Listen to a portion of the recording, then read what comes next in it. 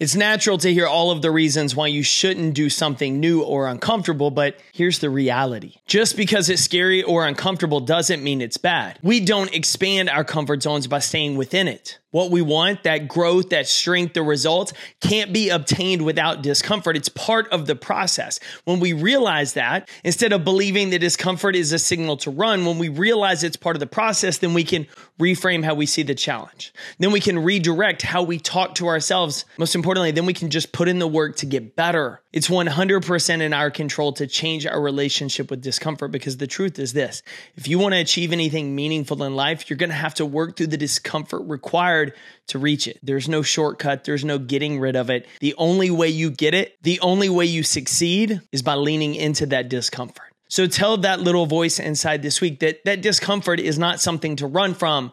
Instead, it's an opportunity to grow that you're going to take full advantage of. Go win your day, competitor. You know I'm cheering for you.